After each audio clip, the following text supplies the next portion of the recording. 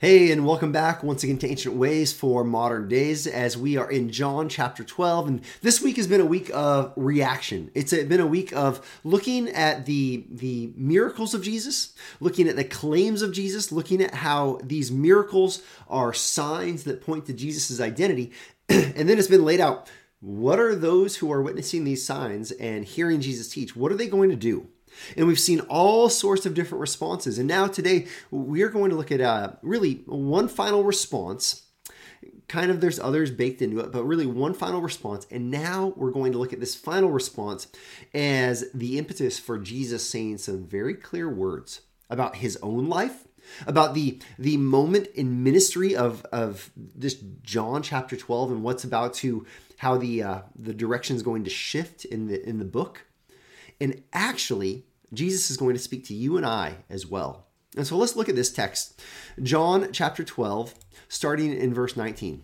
It says, "So the Pharisees said to one another, 'You see that you are gaining nothing. Look, the whole world is going after him.'" Right? So this is the people are flocking. They're claiming Hosanna, or they're shouting Hosanna in the highest. They're claiming that Jesus is king. And they're like, the whole world's going after him. Well, verse 20.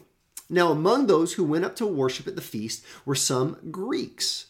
Now, these are potentially these are Greeks or Gentiles that they have converted to the Jewish faith.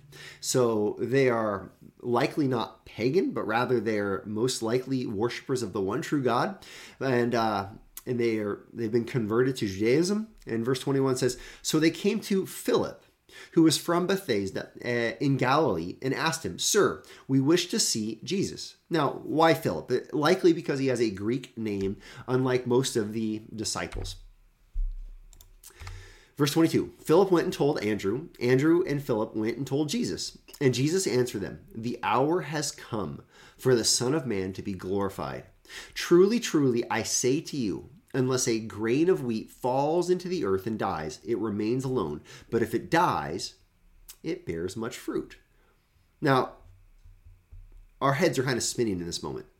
"Hey, Jesus, there's some Greeks that want to meet you." And Jesus says, "Well, the hour's here. It's time." Well, what is he saying? This is really the switch has been flipped. And now Jesus says, "It is now my hour to start aiming at the cross. My signs have been completed. Now I am going to do what I came here to do. I am going to die." This is what he says. He says, "Unless a grain of wheat falls into the earth and dies, it remains alone." It's just a single grain. But if it's buried and then it sprouts and it produces many other pieces of grain, this is what he says. It bears much fruit. Jesus is now saying it is now time to turn the page. A new chapter now is the book of glory. We've had the book of signs. Now we're going to begin the path toward the cross. And then he speaks to his believers. He says, "Whoever loves his life loses it. And whoever hates his life in this world will keep it for eternal life." And then in the same exact pattern, "If anyone serves me, he must follow me. And where I am, there will my servant be also. If anyone serves me, the Father will honor him." See, if you love your life, if you're like Judas, he is selfish, and so he uses Jesus for his own benefit. If you're like that, you're going to lose your life. But if you hate your life, if you are willing to lay your life down, this is not saying that you need to like get a whip and whip yourself and you need to never eat anything. This is not saying that. This is saying compared to following Christ. So what's more important? Are you going to live for your own selfishness, or are you going to live in light of the glory of God and the grace of Christ? Whoever hates his life in this world will keep it for eternal life. If you're willing to have an eternal perspective that leads you to serve, that's what it says here. If anyone serves me, this is how you lay down your life. You serve Jesus. You follow Jesus. You follow Jesus in his character. You follow Jesus in his self-sacrificing life. Jesus says, "Where I am, my servant's going to be there." Where Jesus leads, we're going to follow. He says, "If anyone serves me, the Father will honor him." There's honor from God the Father for a life that is laid down for the sake of Jesus Christ. Now, the most natural question here is, are you living for yourself? Are you living to love your own life, or are you living to lay down your life, your preferences, your desires? Now, are you laying that down for the kingdom of God?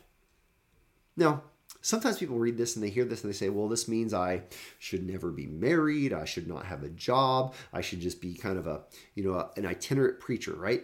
In fact, I remember when I was in college, I actually weighed that quite a bit. I was like, maybe I should just like quit school and put on a backpack and just hike across the U.S. and share the gospel. Like, I get that mentality.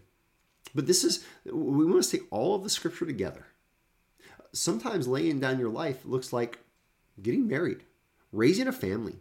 And instead of raising it for your own benefit, raising it in a way so that your children know and follow the Lord. What it looks like is being plugged into a community in a local church where people know you and they love you and you love them and you're sacrificing for them as they're sacrificing for you. And the church becomes a city on a hill, a light for all in the community to see. This is how we lay down our life. This is how we follow Jesus. We live in light of the gospel call. We sacrifice our preferences and our pleasures and whatever it looks like for us to be pursuing our own desires. We lay those aside and we live chiefly for the glory of God. Now, are you doing this? Are you laying down your life? Listen, I want you to see this is not laying down your life because life's worthless. This is laying down your life because you know you have an eternal life waiting for you in which the Father will honor you. What a great promise. What a great promise to live our lives in light of eternity. This is the ancient way for our modern day.